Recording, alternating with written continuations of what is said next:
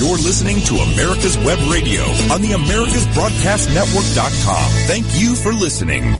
Welcome this morning to America's Web Radio. I'm Ron Bachman, and you're listening to Healthcare Insight. Normally on this program, we've been talking about health insurance reform. How we change the system from a government-controlled or Obamacare, looking past Obamacare, to a potential repeal and replace legislation. The core of our program is to talk about the future and what the future might look like in health insurance reform and healthcare reform. But as anybody listening to this program on a real-time basis knows, we've got bigger problems in this country right now that we've got to solve. We are at war with the coronavirus. And the last couple of weeks, I've tried to turn attention to that. After all, this is healthcare insight, not just health insurance insights. So I want to continue today and talk about a number of issues. I've been through a lot over many years. I've been very fortunate to be involved in Washington, D.C. I worked with people on both sides of the political aisle. I was a senior fellow at Newt Gingrich's Center for Health Transformation, helped him start it, helped him build it up until he dismantled it when he ran for president. I've also worked with Ted Kennedy on the Democratic side on mental health issues. I've worked with Patrick Kennedy. I've worked with the Carter Center. So I know a lot about politics. I am a self-admitted political junkie. And hopefully my expertise and my career has all been around healthcare and health insurance. So I want to focus today on a slightly different aspect. Because as we seem to be coming out of this coronavirus trend, and I've been monitoring the trends. As an actuary, I've been following the numbers and trying to see how their models are. Because after all, this whole country shutdown was based on a model. It wasn't based on the number of deaths from coronavirus. At the time we shut down, we only had a couple hundred, and it wasn't even as many as died from influenza. In fact, that was one of the arguments typically used to kind of ignore the whole situation. But it was the models that were done in academic centers around the country, in government, with government resources, that said we're going to have potentially 2 million lives died if the politicians didn't do something. That's what drove all this shutting down of the government. So it wasn't the number of deaths at the time, but the projected number of deaths. Well, I spent my whole life in modeling and projections and analytics, and I've been through a lot in my life, fortunately and unfortunately. I've been through recessions. I've been through major political calamities with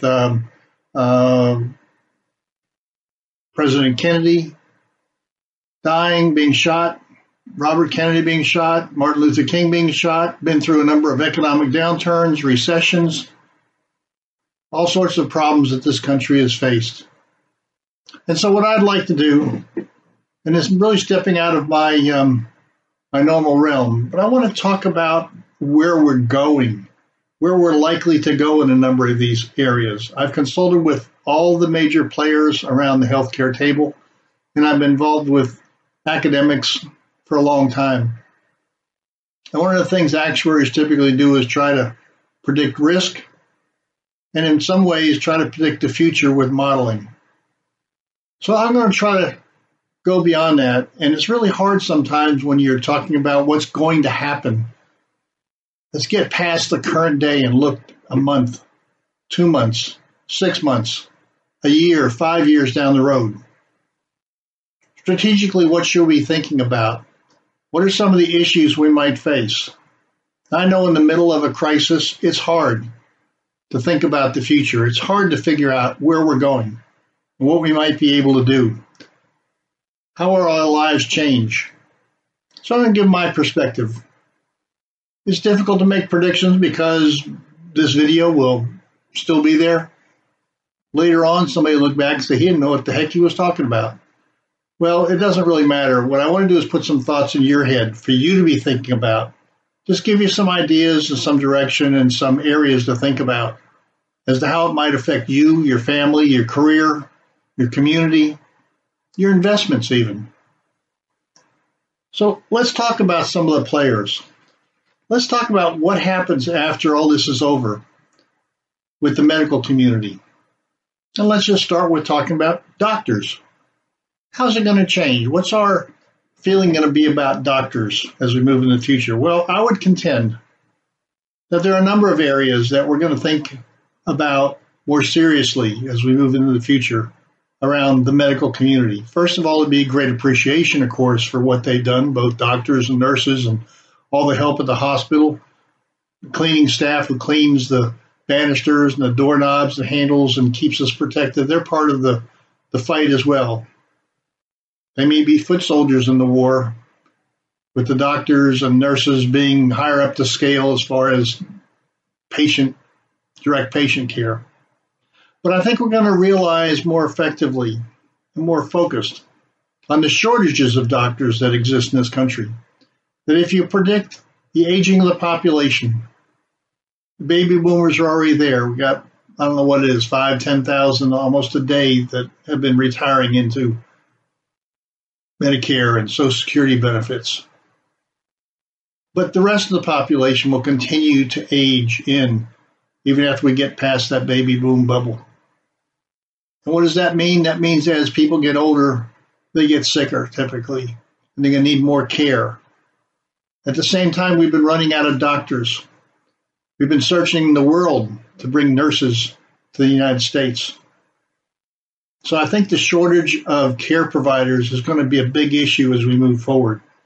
And maybe more of an emphasis on support for medical schools, on expanding the number of doctors and nurses in the pipeline. But I think we may go beyond that. I think we may recognize that there are a lot of healthcare professionals and ancillary providers that can do the work necessary to take care of patients. And maybe we'll start to break down some of the guild wars so that nurses can't do some things unless a doctor is there, but a nurse can do it. A psychologist can do a number of things. They can prescribe psychotropic medications for mental illnesses and anxiety. But no, they have to have an MD. They have to be a psychiatrist or get approval from an MD that may not even know the case. We may be moving into telemedicine, where more doctors are able to take care of patients via telemedicine. We may be expanding that same trend that's growing with telemedicine. We may expand that into concierge services. So I think our relationship between the doctor and the patient is going to change dramatically. And I think we're going to rethink the whole supply and care given by doctors. And while doctors may also expand and do more outpatient services, whether it's surgeries, whether it's care and treatment of various illnesses or diseases, I think we're going to find there's a whole new interpretation of what a medical practitioner is and the licensing that may limit people from getting into the area. So we'll see where that goes, but I think that's some of the aspects you can be thinking about. I also think that when we finish with this, there's going to be a time where the current providers just have burnout. You know, there's a lot of people coming back in for this temporary crisis that are retired, that have left the profession because the reimbursements got too low, the paperwork got to be too low. And so I think we're going to see a whole redefinition of using technology to help doctors stay in the profession and not retire as early as they are currently today and overcome some of the burnout that they have. You know, it's really difficult today to even get something that's a non-COVID case dealt with in the hospital because the beds are all taken up. And your exposure in the hospital may be worse than what you're going in. So there's been no elective surgeries. And a lot of doctors have been transitioning over to help with the COVID because there's a set process and procedure for that. And the doctors tell me it's really not all that complicated. It just takes a lot of doctors on hand to be helpful at the time. So there's a lot of cardiologists, oncologists, all sorts of other specialists that right now are kind of sitting on the sidelines and they don't have anybody in their office. They don't have anything scheduled. So we'll see where all that goes. But I think that we will find a dramatic change in the provider community. Well, what about hospitals? How's that going to change? Well, we're finding out we don't have enough beds in time of crisis. So my guess is that we might see an expansion of beds. And what's prevented that in the past has been something called a certificate of need. In many states, there's a requirement that in order for a hospital to expand or for a new hospital to come into the marketplace, they have to get an approval from state agencies. Now, that's been pared back a little bit in some states over the last few years, but the reality is many states still require a limitation on what doctors can be put into the system. So we'll see where that winds up transpiring as well. Where else are changes going to happen for the hospital community? Well, I think what we're going to realize is that everything doesn't need to be done in the hospital, that we have more outpatient services. I mean, if we can build temporary hospitals, we can move many services, surgeries even, to more outpatient services, outpatient environments. So I think what will happen is hospitals become for the intensive care, the high level of care, chronic and persistent cases that need to be dealt with the specialists. But more and more things need to be done outside the hospital. We've been moving that trend for a long time, but I think this will accelerate it because we're realizing that if we can build temporary hospitals and temporary clinics to deal with the coronavirus, that a lot more things can be done outside the hospital. So the regulations that exist to prevent that, I think, will be lessened over time. Well, let's take a look at insurers. What about the insurer community?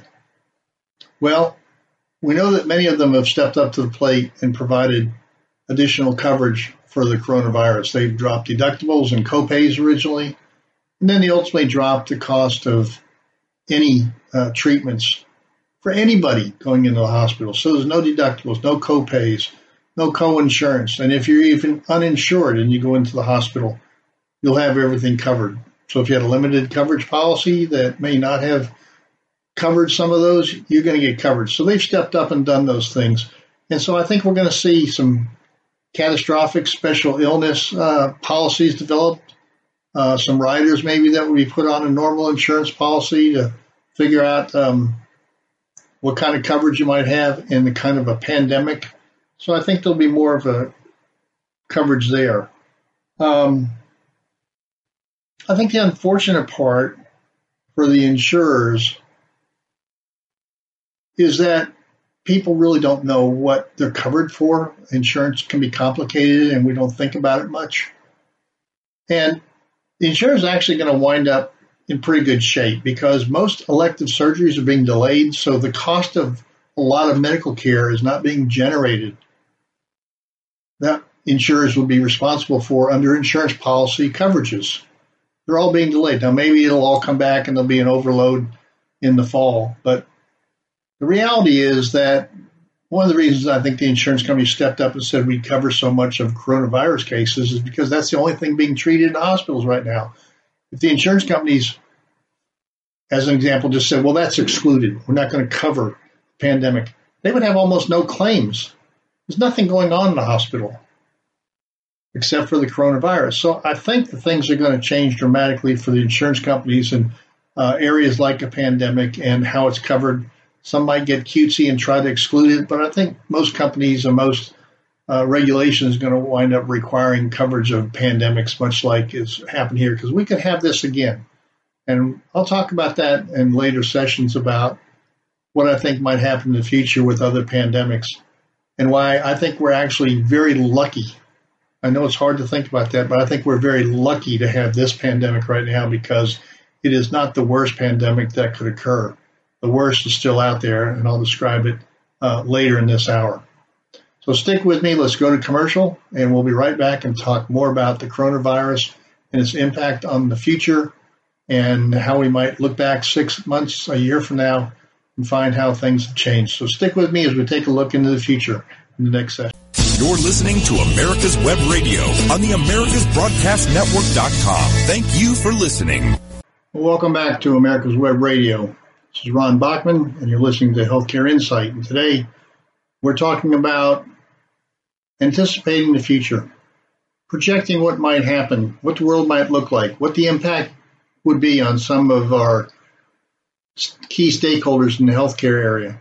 But let's go on beyond the healthcare environment and talk about our economy in general. Some of the economic segments.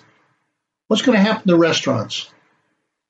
Many of you have restaurants around your home. I happen to live here in Florida in a resort community, and restaurants and boating and beach activities, all those things are closed down. Not allowed to go out on the beach, not allowed to go swimming. You are allowed to go boating. That is an exclusion, so there are people out fishing. But so many of the restaurants are closed down except for drive-through. Few of them have pickup services. But that industry is being devastated across the country. To see it very personally here in town where there's so many restaurants. Well, I think the $2.2 trillion economic package is going to help a lot of them to get some monies to keep their businesses running. Restaurant business is a tough business. Many of them go out of business because they are just don't have good food, don't have good service, get a bad reputation. I don't know what the average life of a restaurant is, but I see a lot of turnover even in this community. And usually it's pretty easy early on to figure out which ones aren't going to make it. But it's a tough business with relatively low margins. So what's going to happen? I think that as soon as the signal to go in this economy is given, just like we saw after 9/11, you're going to see politicians come out and say it's your patriotic duty to go out and eat, spend money at the restaurant, to get them back up and running, to be able to tip the servers, to be able to help people get jobs. It's one of the biggest industries in the country. I also think there's likely to be an economic package that many have been talking about, and that is to change the business tax deductibility for restaurants and entertainment. That's been on or off over the years, and it's really where if a business goes out to lunch, that they can take that lunch expense as a tax deduction, so the government is subsidizing business lunch. Now, it got to be called a 3-martini lunch because there was a lot of abuse going on in past years at times. And many times some of the higher end restaurants, the only people were business people. In fact, that's still today even without the deduction. But I think there'll be a big emphasis on trying to get people to get back to restaurants and go out to eat, whether it's fast food places or the mom and pop restaurant, whatever it is. I think there'll be a big move to help the restaurant industry. I think one of the more interesting things to take a look at is the manufacturing industry. So much of our manufacturing was taken overseas to China, to India, because it was cheap labor. They were paying pennies an hour. And so we moved over there in order to have a cheaper product to be sold in the United States. But what's really happened is that we became overly dependent in so many ways on foreign production, on foreign capabilities, especially with China. And you all have heard the reports and the political analysis that China has the ability to blackmail us on things like drugs that are being put together in China. Now, in many cases, many of the goods that are put together in China, the parts are coming from other places around the world, and China just assembles it. Well, I think the CEOs of American companies are pretty smart. What they're going to wind up coming to the conclusion is they have to bring some of those capabilities back home. That manufacturing capability may be a little more expensive because we've got more rules and regulations and safety issues and healthcare coverages and all sorts of expenses here at home that you might not have abroad. But the reality is it's going to have to come home so that when we have problems or issues, we have those capabilities to produce those products here at home in the United States of America. You know, Trump was really the first politician to really get back to doing things in the United States. We need to be America first. We don't want to be globalists where we're supporting the production of products around the world just for the good that would create, because it made us vulnerable. So we put tariffs on steel as an example so that our steel industry could be brought back home. He saw that, I think, originally not for the pure economics of it, but because it's a national security issue. We have to have steel in order to build our tanks, our planes, our ships. But I think now we're seeing how important the pharmaceutical industry is to have those capabilities here in the United States. And I think many CEOs, whether it's car manufacturers, whether it's any other kind of a industry that has moved stuff overseas, is going to say, I need to at least have a redundancy capability in the United States. I need to have a backup. They may wind up pulling a whole lot more back because of artificial intelligence and robotics. It makes it more possible to do things here in the United States at a cheaper level than if it was pure manpower.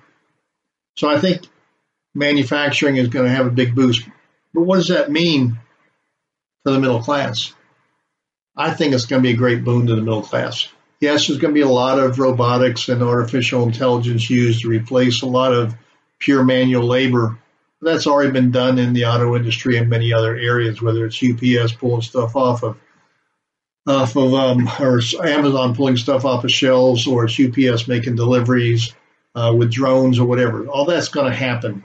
That's the trend that's been going on. But I think bringing manufacturing means that there are manual skills that are necessary. There are people who don't have to be computer whizzes or technology engineers or whatever to actually do the job. There's going to be a lot of manual labor that's needed, and that's good middle class jobs with good wages. So I think we're going to see a middle class rebound. And I think what the political side of that is going to be the discussion of a blue collar boom.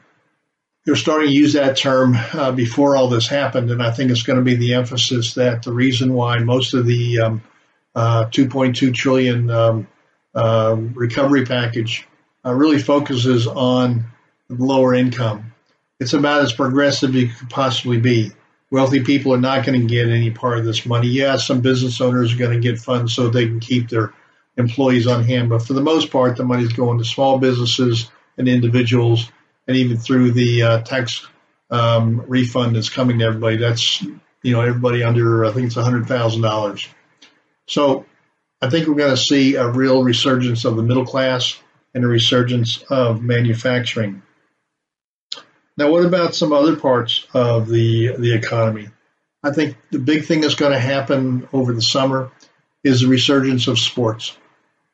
We may see some baseball games because we're going to have 50,000 people sitting next to each other. That may take a little longer through the summer, but certainly the football season by the fall is going to, I think, be up and running in a very robust way.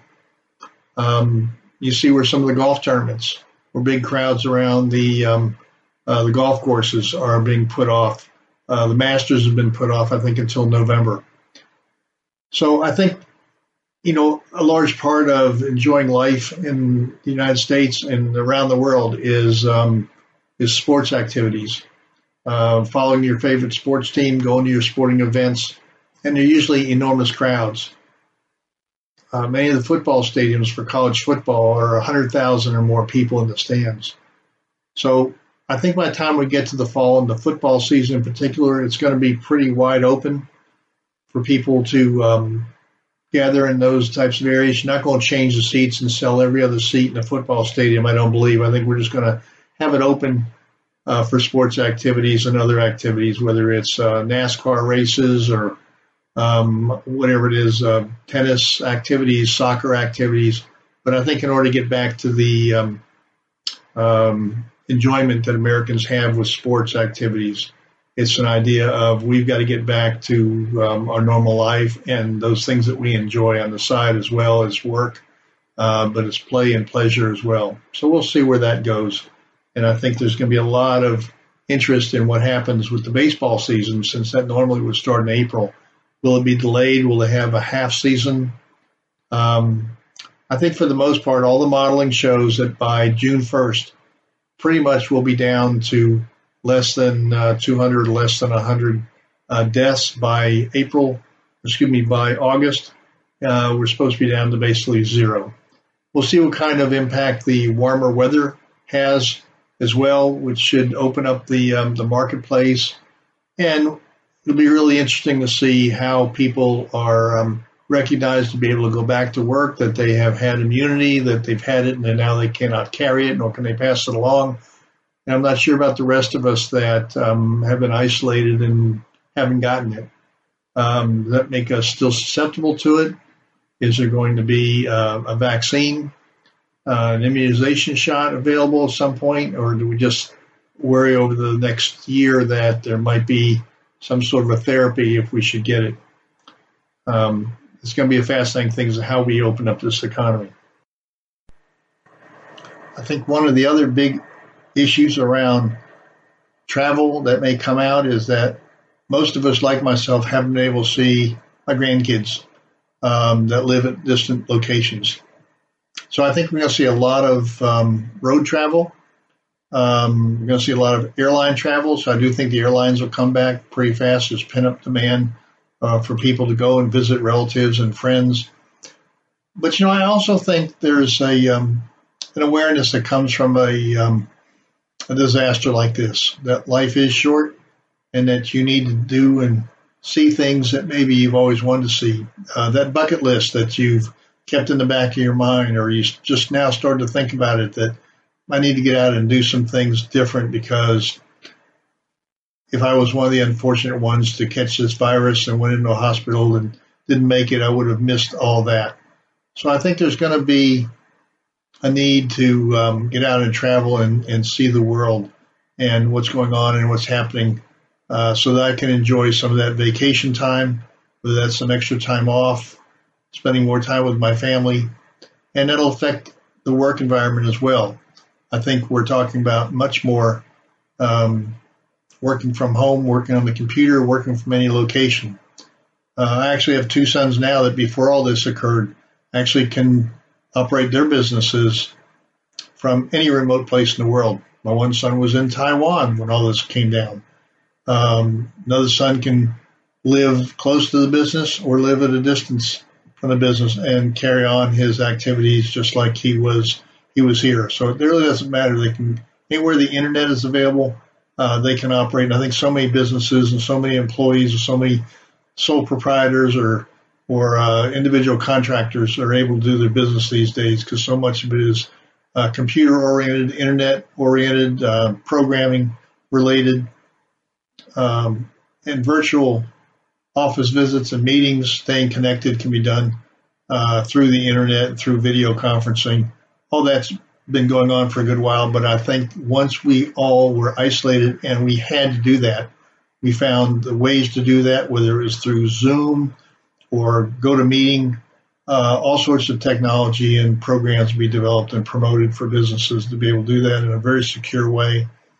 And so I think it's going to change the way business is actually done, which is going to, again, be good for the economy, be good for lifestyle, and get us out of our normal routine and maybe save a lot of companies a lot of money on rental space, on office space that they'd have to otherwise have, and actually be able to get people out into the hinterlands where their customers are, spend more time with customers, and check back with the office and the work as necessary over the internet.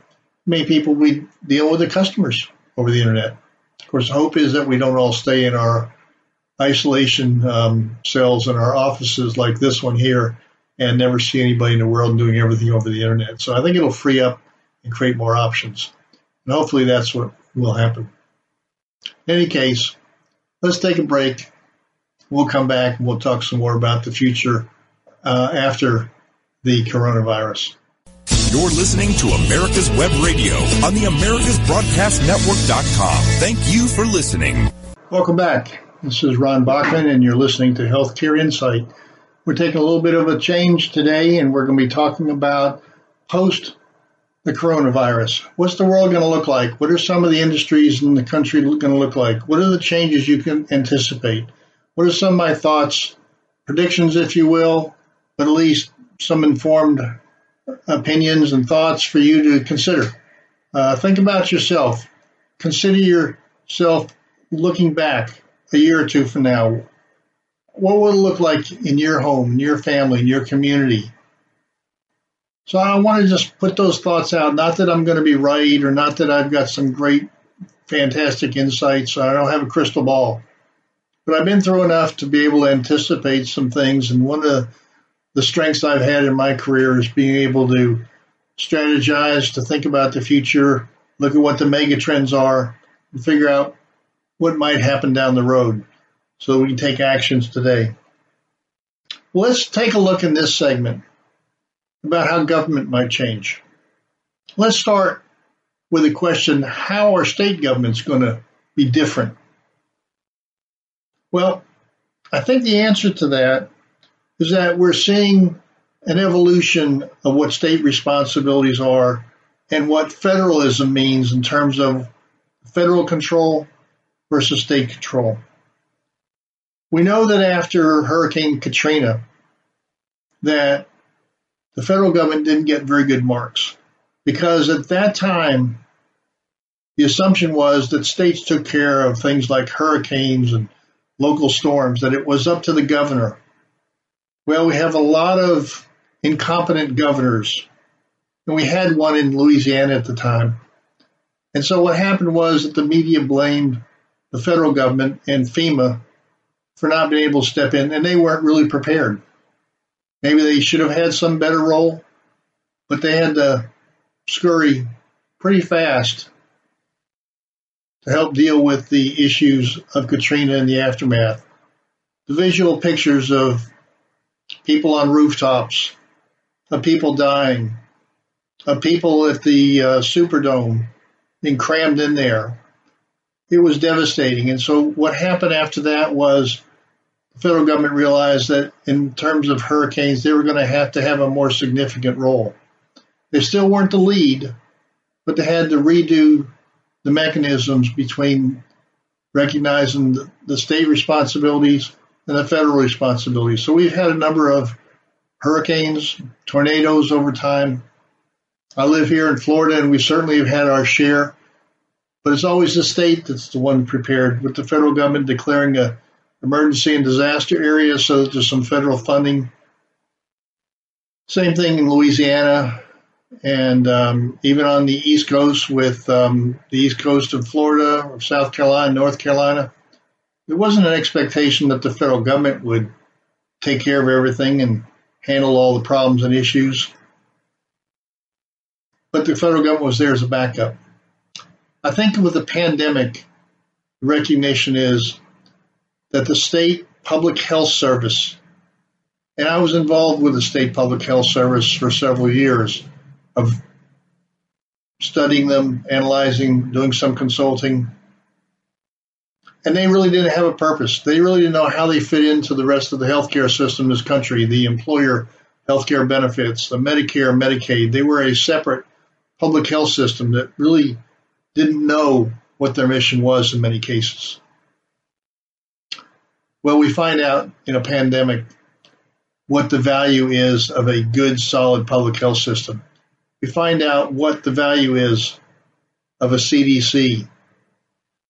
And so the lessons that created a stronger FEMA after Katrina and the way it developed over the years since then in response to hurricanes and tornadoes and floods and fires and all sorts of issues they've had to deal with.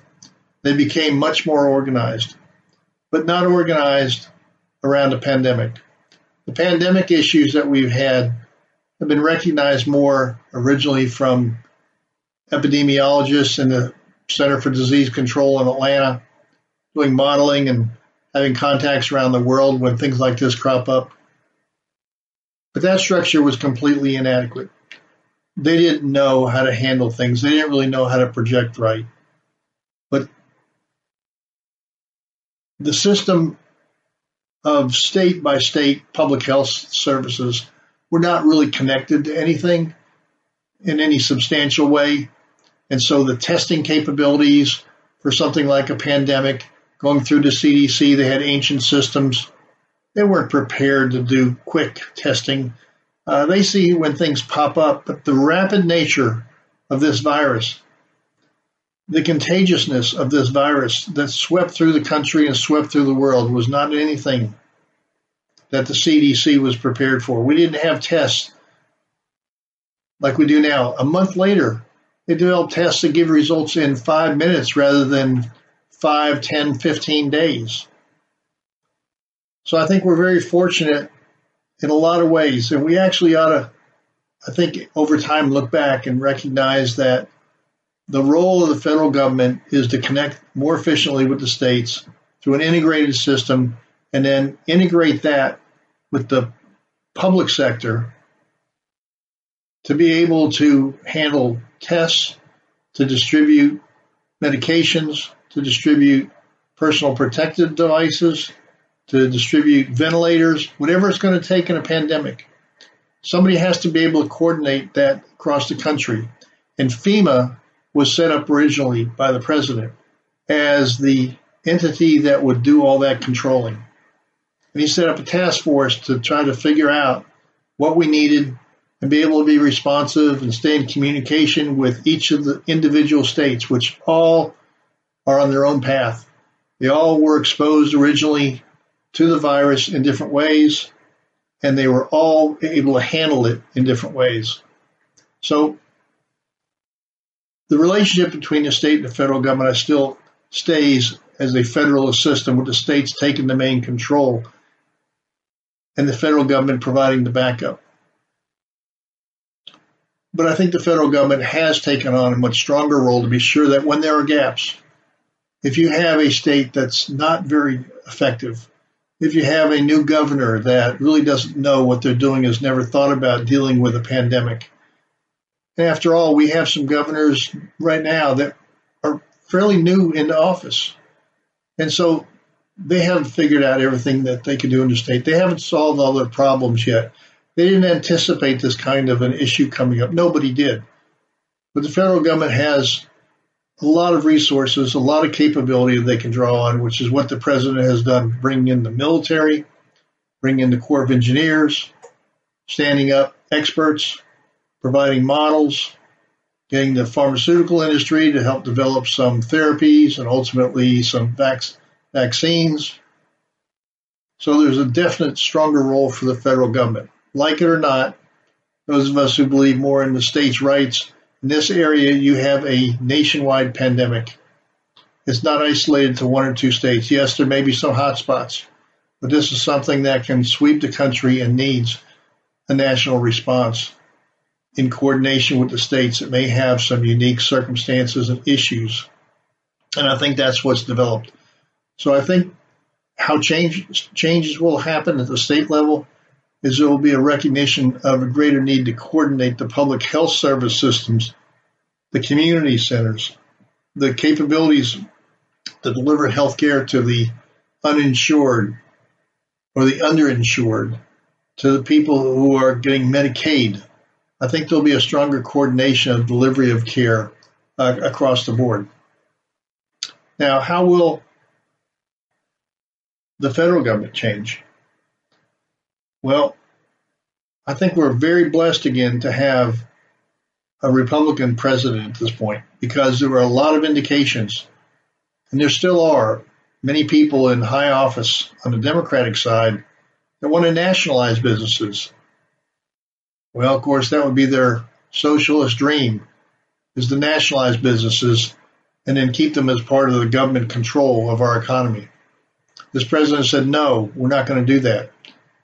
We're going to try to minimize the impact of the federal government takeover. We're going to ask, and while we have the ability to force people to do things and even take them over, we're going to ask them, and they volunteered to deliver on the goods and services. There's only been a few instances where President Trump has ordered a company to produce products, because not every company has got that kind of patriotic attitude, whether it was GM originally or 3M, that created some problems and issues of really trying to help Americans and sending stuff overseas or trying to gouge the public because the federal government was going to pay for ventilators. GM wanted to charge an outrageous amount, and when he promised 10,000 units, that was down from an earlier estimate down to maybe even 6,000. And Trump's like saying, no, you're not giving enough effort. We require you to do this. So I think we're very fortunate that we didn't get and have a setup where the federal government would be taking over, even though the federal government was saying, listen, as far as hospitals are concerned, if you treat a patient and they're uninsured, we will reimburse the hospitals directly. That's getting awfully close to a federal takeover of healthcare. And if we'd had somebody else in office, that would have been the foundation for saying, isn't this the most efficient way to handle healthcare costs? Everybody has access, and the federal government is going to pay directly, cutting out any middlemen. Well, that works in a crisis as an efficient way so that bureaucrats don't take a slice out of the dollars that the federal government's putting up. But that wouldn't work on a bigger, broader range basis. What we do need to do is expand the healthcare insurance industry competition so that we have more companies competing. And we have an entirely healthcare reform, which I'll get into in the next segment. But I think we're going to see substantial changes in the state governments, in the federal government, in the public healthcare system. I think on the military side, when we look at that part of government, that we have seen the federal government activate large parts of our military, whether it was the reserves or other units, like the ships that are normally there for combat injuries. They've been activated across the country to move equipment around, to deal with logistics. We've drawn on the expertise of the military in dealing with logistics. They're the world's best. They move equipment all around the world in a very efficient manner. They've got the planes. They've got the staffing. All you got to do is give them the orders, and they're structured to be able to carry out whatever needs to be carried out. So I think the military is a great asset, but we don't want military on our streets protecting our businesses and acting as the policemen. We don't want them being like in a dictatorship. Time goes by when you're having fun. Let's take a quick commercial. We'll be right back with more of this insight into the future of what might happen after the coronavirus passes by, and we take a look back a year or two from now. We'll be right back after these commercials. You're listening to America's Web Radio on the AmericasBroadcastNetwork.com. Thank you for listening. Welcome back to a final segment of Healthcare Insight. This is Ron Bachman, and you're listening to America's Web Radio.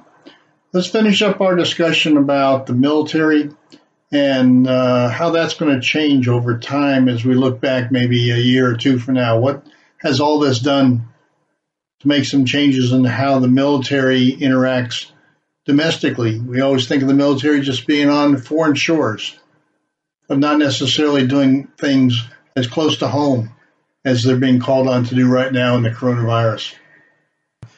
And when this is over with, they'll go back to securing the country and dealing around the world. Now, our military also says with the capability of what they're bringing in, several thousand doctors and nurses to help support the doctors and nurses on the front lines in the private market. They need more support, more doctors and capabilities, as we talked about earlier, that there's just not enough. So the military can do those services, bring them in. And we're told that it doesn't affect our military readiness around the world. But you do have to wonder about that, and you have to hope that nothing crops up from one of our enemies that would stir up trouble. Fortunately, with everybody dealing with these issues, I think that countries are less likely to try something. But the president said he's ready. And in fact, he's moving military assets to combat another healthcare issue, and that's the opioid issue that's coming from South America, from some of the countries down there, mainly Colombia. Countries like Venezuela, who are teamed up with the drug lords. They've got an illegal government in control, and they've lost their oil revenue. And so how they stay in power, where they get their money at the top to be able to control and run this country, is through drug trafficking, human trafficking. And so the president has moved a number of assets, ships, on the Pacific side of Central America and Mexico, and on the Caribbean side in order to halt that. So clearly we have a lot of capability, and the president is trying to stop pandemics, whether it's the virus or it's opioid, which actually is probably this year going to kill more people than the virus. And so I think it's taking seriously some of the healthcare issues and capabilities that we can put together when the federal government really focuses on a problem or issue. So I think that's going to be a major change in our state government, in our federal government, our public health system. I think the connection of business and the military and how all that's working. Has it worked perfectly? No. So it hasn't worked perfectly. How's the media? How are the newspapers? How are people going to judge what's gone on in the last few months and over the next few months as we wind this down? We reach our peak mid-April and start to decline, and hopefully this thing is pretty much gone by the 1st of June. That's what the models say. If the models are wrong, we're going to have some major anxieties in this country. So we hope we don't see another round in a series of outbreaks in other communities like New York. That doesn't seem to be what's happening right now. Doesn't seem to be what the situation is. That would be an entirely different scenario. But so far, let's take a look at some of the issues that have been discussed and how they'll be reviewed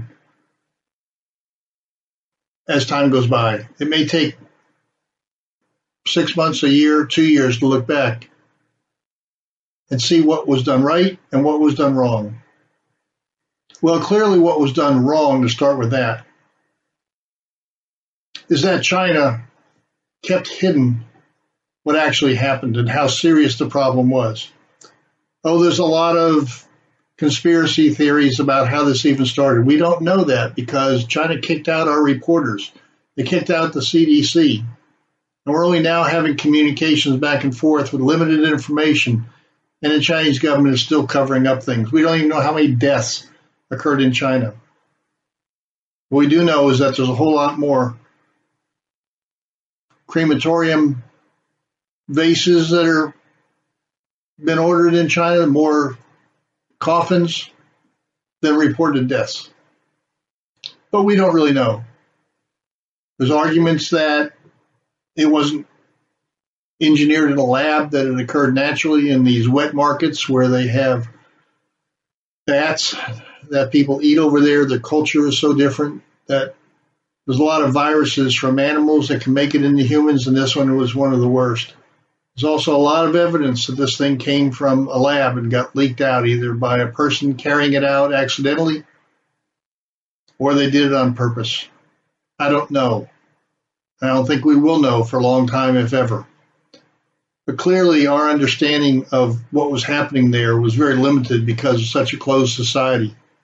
There were some early indications, and you had the epidemiologists that were putting out generalized warnings. I mean, I heard that even Bill Gates did a TED Talk in 2014 or 15 on the problems of a potential pandemic. Well, everybody knew that.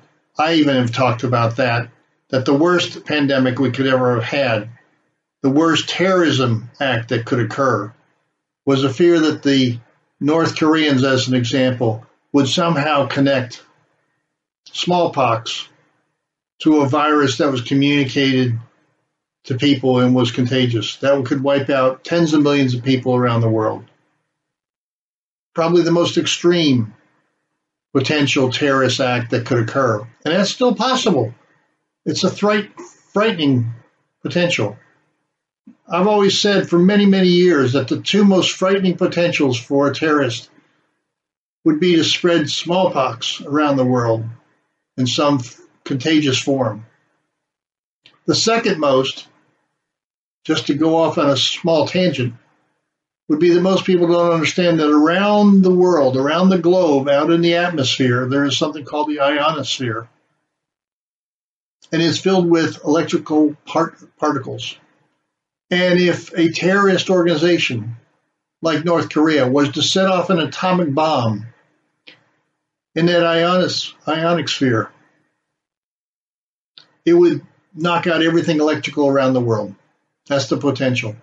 Every electronic, every power grid, every home appliance will be shut out. We'd be back in the dark ages. So that's easy to talk about. How do you prepare for that? except to be sure that terrorist organizations don't get nuclear bombs. They can't do that. We're able to shoot them down before they would go off. So electromagnetic pulse is what that's referred to. So yes, there are those potentials. And the potential for a pandemic. One of the blessings, when we look at all this death that's going on, we say, why does the Lord allow this to happen? What happened to the Lord of helping people, of saving people, of caring for the lives on this earth? Where's all that gone? Well, we don't know because we can't think like God. But to bring faith back into this, what if all this is in preparation to prevent the kind of pandemic that I'm talking about with smallpox or some other deadly disease, some other deadly virus that's more deadly than what we've just seen? We have seen the world respond and react to the coronavirus, but maybe this is a test run to prepare our countries, to prepare our healthcare systems, to prepare the public health initiatives that we have, to activate them so that we won't suffer an even worse fate with a worse virus. That may be the real outcome of this when we look back 5 or 10 years from now, if something else happens, that we have prepared ourselves to bring together state government, federal government, the public health system, private enterprise, the Corps of Engineers, the military assets. That we've connected with private industry around the world to produce the things that we need to help people, to be able to create therapies that minimize the impact of the virus, to develop vaccines in a rapid basis. We will have researchers doing this. So all of that is to say, we don't know what the purpose of this is. But if you're a person of faith, there may in fact be a broader reason and a blessing that this has created so that we will be much better prepared. Now, let's talk about how the federal government has acted so far. There's going to be a lot of criticism and Monday morning quarterbacking. The anti-Trump folks are already out there talking about what a horrible job he's done. Well, he's using the daily briefings for a political rally, and he's attacking the press. And then you had the pro-Trump folks that are feeling we finally have a leader that's taken charge, somebody who understands business, somebody who understands distribution systems, somebody who understands how to get products from one place to another, the distribution chain. We finally have somebody who can call up leaders of industry and connect with them to produce the products and services we need. He offers some hope when the media just wants to be negative. I mean, just take a look at the chloroquine, whatever the name is, hydrochloroquine. How he identified that early on, and the media just jumped on him saying he's not a doctor. How does he know? He's creating false hope. And now we're finding out that it has a lot of impact. It has a lot of change in minimizing the impact of the virus, helping people to get better, saving lives. Is it the perfect cure? No. But when you have nothing else, he's saying, why not try this? So I think the Trump administration rebuilt a broken public health care system, as the president has said many times. I think it's true. I think he acted early in shutting down transportation from China, although we still had 500,000 people fly into this country after he put that shutdown. But if he hadn't done it, we would have had more millions that fled China. One of the reasons that Italy's got a major problem is 100,000 Chinese live in northern Italy and have been flying back and forth from Wuhan. So the Wuhan experience got spread around the world in a lot of different ways. And a lot of those people went to New York, which is why we had so many people flying in New York with the disease that carried it throughout that area. And you have a population that lives very close to each other, so it was very easy to communicate and transmit that disease. They were having big outings in Central City Park when they shouldn't have. You had a mayor of New York City that didn't want to shut down schools until the very end, that didn't believe that there was a major problem. He didn't want to impact the lives of New Yorkers. Terrible decisions. But it's going to be Trump that gets blamed if there's problems. And when he starts to open up the economy in a few weeks, we're going to see similar criticisms. Oh, he's opened up the economy, but we still have 200 deaths a day. Well, how many more deaths are we going to have from people who don't have jobs? The anxiety, the depression, the drug use, alcoholism, suicide. How do you deal with a family when you don't have a job? You just keep waiting for another government check. So somebody's going to make those hard decisions, and I'm thankful we have a president who seems to know and understand that and will make the decision regardless of the criticism that he gets. But I hope people appreciate it enough so that he gets another 4 years. I'm looking forward to that. Maybe we'll talk about that in a following subsequent discussion on the impact of the coronavirus. But I hope this at least has stirred some thoughts and ideas in your head. I'm not saying I'm right or wrong on all these issues, but I hope to be at least sparking some thoughts and get you thinking, get your juices flowing about how all this might affect you when you look back a year from now and see what changes you might have made in your own life, in your own job, in your own family. So I only leave you with the word to reach out to those family members. Touch family members that you haven't talked with, that you haven't seen in a while. And just say, how you doing? Are you guys doing okay? Can I do anything for you? And say a prayer for them. We'll see you next week. You're listening to America's Web Radio on the AmericasBroadcastNetwork.com. Thank you for listening.